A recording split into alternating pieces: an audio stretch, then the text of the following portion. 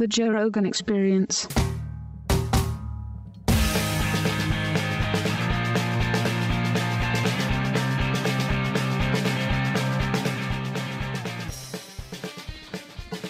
Brothers and sisters, lovers and children, Brian Redban and Eddie Bravo are in the building. What's up? Hello. Much respect to the Korean Zombie. Eddie Bravo is wearing the Korean Zombie shirt. And what this means for you non-MMA people, there's a guy named Chan Sung Jung, they call him the Korean Zombie. That's his nickname. And this weekend on Saturday night at the UFC against Leonard Garcia, he pulled off the first twister ever in the UFC. And the significance, of course, is that Eddie Bravo, our guest today, actually invented the twister. No, I didn't invent it. Well, you invented the setup. The setup. The setups, yes. The finishing move, no. And It's you an called old wrestling move. But people used to finish people with it in wrestling? You can. But did they do it your way with the S grip on the forehead? I thought that was all like your innovation to turn into a submission. No. People No? were cranking. People were I don't doing know it? if they were cranking it exactly the way I crank it, but I'm pretty sure. Had you seen other people get submitted with it before you ever started doing it? We would in high school. I wrestled a couple years, and I wrestled in Santa Ana High. And in ninth grade, a guy named Jesse Barrios and another guy, his buddy is the one who showed me. I can't remember his name. I couldn't even remember it for my book, but Jesse Barrios is his friend. Santa Ana High School, 1985. If anybody out there is from that, there's Jesse Barrios' friend, the other leg rider on that wrestling team. Fuck, I don't know what his name is. Anyways, he showed it to me. And both of those, and in wrestling, leg riding is for weak people. And all that means is we're so weak, we need to use our legs a lot more than the big, strong dudes who are wrestling and hitting the weights and had big chests and shoulders. Those guys really didn't rely on their legs as much as the weak guys like me. I would skip weightlifting practice. I was in the back where I was hiding. I was weak even back then. I was a terrible athlete. I've never been a great athlete. So I had to rely on using my legs. And I thought, they came to me. Jesse came to me and they go, dude, you'll be perfect for this, because they knew I'd just get smashed if I try to go heads up with people. So it's a pinning move that I learned in wrestling, and I got pretty good at it. That was my shit. Even in high school, that was the thing I always tried. I got some cool ass stories that maybe one day I'll talk about them, but I have some cool wrestling stories. But anyways, I sucked at wrestling. I only had one takedown in 2 fucking years. I sucked. So I just totally relied on leg riding and using it's actually called the guillotine. It's actually not called the twister. It's called the guillotine. But when I started doing it in jiu-jitsu, Higgin Machado and Jean-Jacques Machado would just call it the twister because the guillotine already existed. There's a lot of people out there that think that I took this wrestling move and I said, I'm going to try to fool the world and change the name and say I invented it. There's thousands of people that think that. It's hilarious. In my books from day one, it was okay, the guillotine. but hold on a second. You're being a little bit modest because you invented all these setups and turned it into a very high percentage finish. Yes, you invented a lot of setups from a lot of different places. Yes, where it became. none of that stuff existed. But this is the transition. So I ended up quitting wrestling. The work ethic you need to be a good wrestler is something that is just not in my body chemistry. I was not made to work really hard physically. I hated work, regular jobs. I knew that's why it was all about rock stardom or playing football. I just wanted to be like a famous dude who just played for a living and got paid and was a fucking adored by everybody. That's what I wanted. I didn't want to work. I hated work. Of course. Who doesn't want that? Oh my God. Work actually killed me inside. So it drove my artistic side. So once I realized that Mexicans don't play football, I'm like, oh my God, I was in ninth grade and I was the slowest motherfucker out there. And that was it. I had these dreams of playing football or making it in music. The football was crushed in ninth grade. Once everyone starts growing, you know what? Junior All-American and Pee Wee football, that's fucked up. I played defensive lineman and middle linebacker in football. I actually thought I was going to be a defensive lineman and a middle linebacker because when you're 8 and you're 9, everyone's the same size. And, there's some brainwash going on there. I really thought I was going to be a football player. I really thought I was until 9th grade. Shit. Oh, man, when I was in 6th grade, I was supposed to make the football team because in my neighborhood, I was a pretty good football player around Mexicans from like a really poor neighborhood. I was pretty badass. But when you go to school, when I went to 6th grade and in junior All-American, football, Pee Wee football, I was pretty good. But once people start growing and start changing in 6th grade, I went to 6th grade and I didn't make the football team. They cut me. I was supposed to be the football star from I was so embarrassing, but it was flag football. It wasn't tackle. So in my head, I'm like, wait till 9th grade when I get to high school. I'm going to play some tackle. I'm going to show you what the fuck's going on. So that's what I was thinking. I go, fuck this year. Fuck 6th grade. So 7th grade, I transferred myself to a school far away that I only went to because there's another story. There's more stories where I was driven away from my junior high school. So I went to another school. I tried out for the football team in the 7th grade. I got cut again, but it was flag football. But I was so embarrassed that I told my friends growing up, all my kids, I told them that, yeah, I made the team, 2nd string quarterback. But you know what? I got in a fight, so they had to cut me, man. It sucks. That's the story I told them. I told the kids that I grew up with, thought I made the team, but I got cut because I got in a fight with a dude. That's hilarious. So hardcore. I kept that going. That's so funny. I was so embarrassed that I didn't make the team. I was so embarrassed. And then in the 8th grade, one of my the guys that I grew up with went to that school too. He made the team. He was awesome. I didn't make the team again. He never brought up the fact that he never asked anybody, didn't he make the team last year? That never got brought up. They never humiliated me. Maybe they were talking behind my back. Like I don't know. No one ever brought it up, but I did lie about it. And I'm coming clean with it now. I totally lied about it. Don't you think for dudes that competition like that, any kind of competition, whether it's football or wrestling or anything, is so important for kids when they're growing up?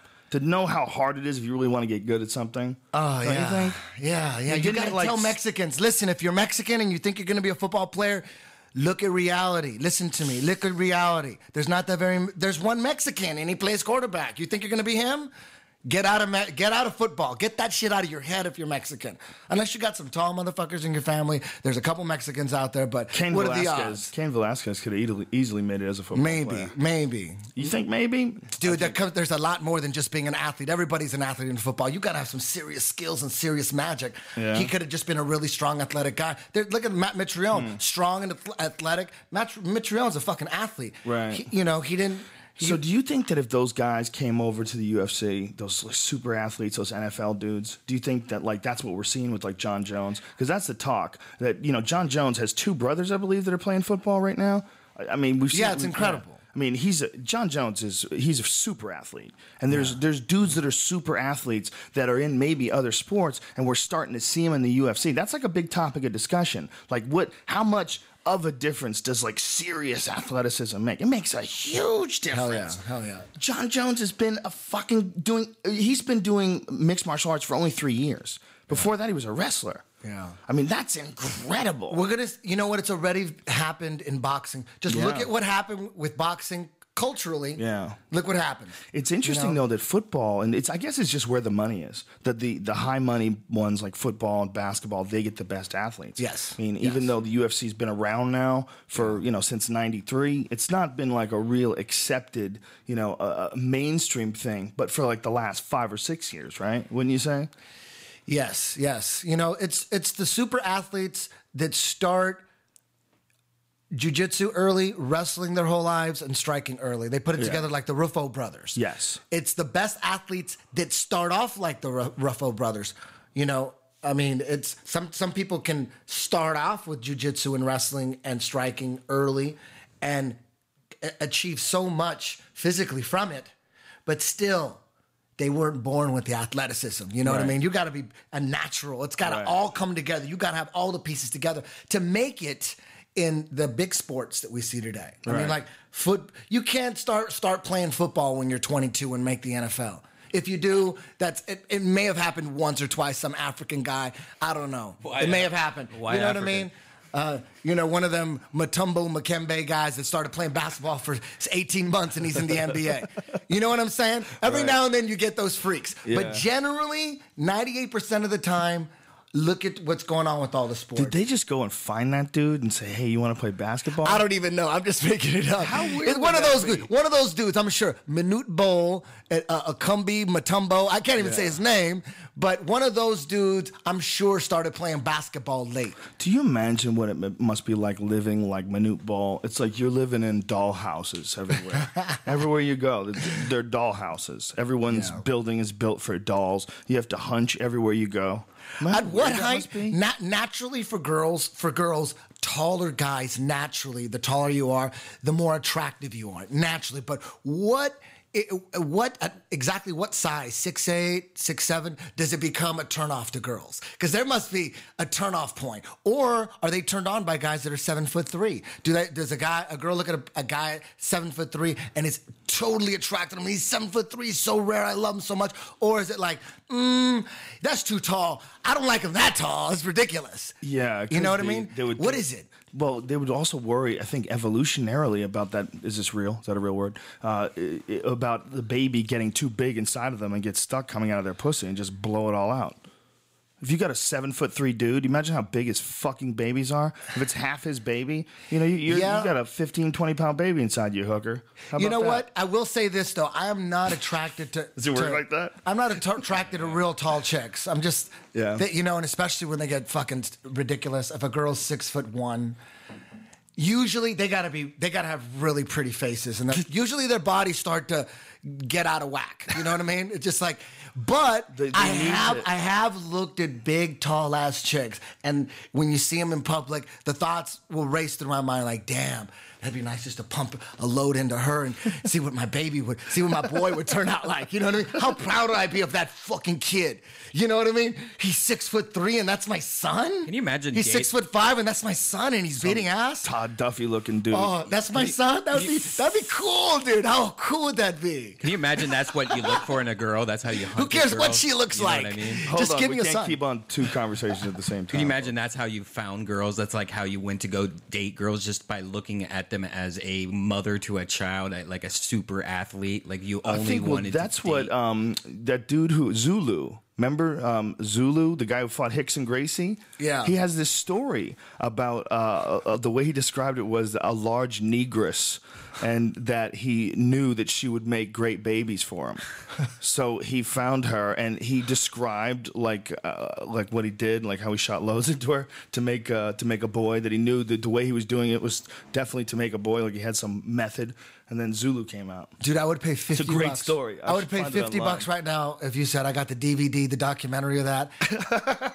I would go, I'll give you 50 bucks for that. I would even go 75 bucks, but I'd go, that's a lot, but god damn it, I'll still pay for it. That's an awesome story. You imagine how much of a pain in the ass it must be if you're a kid and your dad was some fighter and you're supposed to be a fighter too. You're like, god damn, really? I can't just have fun?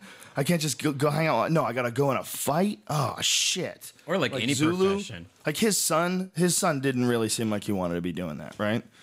You know, I mean, it's almost like, I mean, you almost have to if your dad is Zulu. You know, your dad is this famous guy who got in a bare knuckle cage fight with fucking Hickson Gracie back in the day. I mean, maybe he wasn't into it and he kind of got just like, you know what?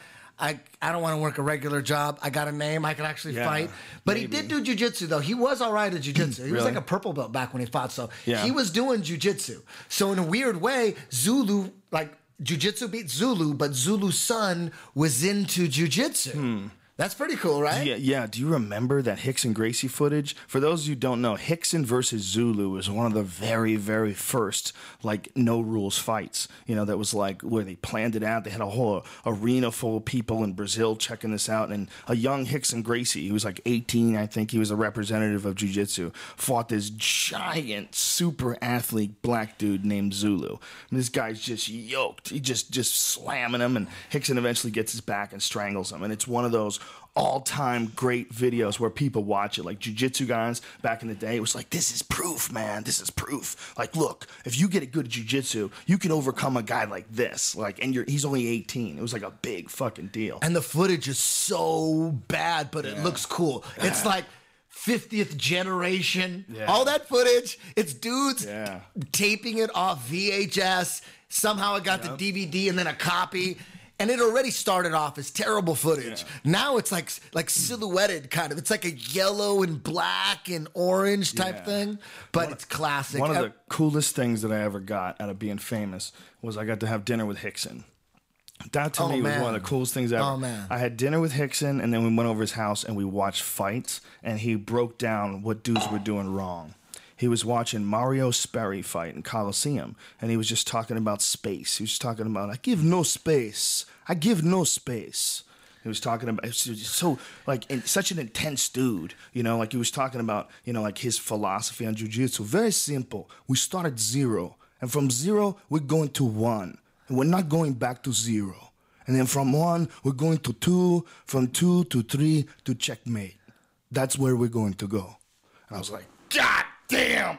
You get the chills talking to him. You're like, I'm sitting here talking to Hickson motherfucking Gracie, and he's giving me like some intense life philosophy on how he strangles dudes. You know, he's like, he's into it, you know? We're watching all these fights, and he's breaking shit down, and we watched the Funaki fight with him and Funaki. Those Hickson fights, man, God, I wish there were more of them. So annoying, man. So annoying that you don't get to see the best supposed representative ever of jiu-jitsu at the time fighting those guys, you know, fighting all Mark Coleman's and, you know, all the fucking guys that everyone was scared of, Mark Kerr and all that shit. How fascinating would that have been, man? Yeah. Fuck, that would have been awesome. Damn. That would freak me out. It really would. It would freak me out to sit and hang out with Hickson Gracie. He's cool as fuck. That would freak me out. He's a super nice guy. His son is cool as fuck, Nobody else in jiu-jitsu that would freak Yeah. me out like Hickson. You know what I mean? Marcelo Garcia, to me, Marcelo Garcia is the number one jiu-jitsu guy that's ever lived. I think Marcelo Garcia is the number one guy that's ever lived. You know? But Hickson is the most mystical and rock starish. Yeah. You know what I mean? He's like Motherfucker was in the Incredible untouchable. Hulk. You know what I mean? You saw the Incredible Hulk with Ed Norton when Yeah. Ed Norton is learning how to calm and control himself. Hickson Gracie slapping him in the face. That's the man. Yeah, I would freak out if like me and Hickson were just sitting there talking to jiu-jitsu. I mean, it's not out of the question. That might happen in the future. yeah, for sure. And it might not. I would love it. That would be a fucking dream of mine to hang out and talk jiu-jitsu and break shit down to the core. For the people who don't know the history, Eddie Bravo tapped Hickson's brother, Hoyler, in Abu Dhabi in 2003 in this giant upset when Eddie was a brown belt. And he caught him with a triangle. So there's perceived animosity sometimes because of that. But there's none exists. You've never been anything but respectful of any of those guys. You know, it's just... I know that they were trying to do some sort of a rematch with you and Hoyler, but yeah, I guess that was badly What organized. happened is a promoter called or emailed me last October, Right. maybe. October or November, and it was a guy that I've done privates for. I know who he is, and he's really high up in jiu-jitsu in the Middle East in Abu Dhabi, and they were putting together a no-gi world championship in Abu Dhabi. They never had a no-gi one. They're doing gi world championships out there, but the no-gi ones, they wanted to have one in April. And they asked me if they wanted to have me and Hoyler as a super match. But they never contacted him? They told, this is what happened. Then I emailed them back and I'm like, you know me, I'm down to rematch Hoyler anytime. I've always been down. I've never been the one denying it. I want one more match. I want to train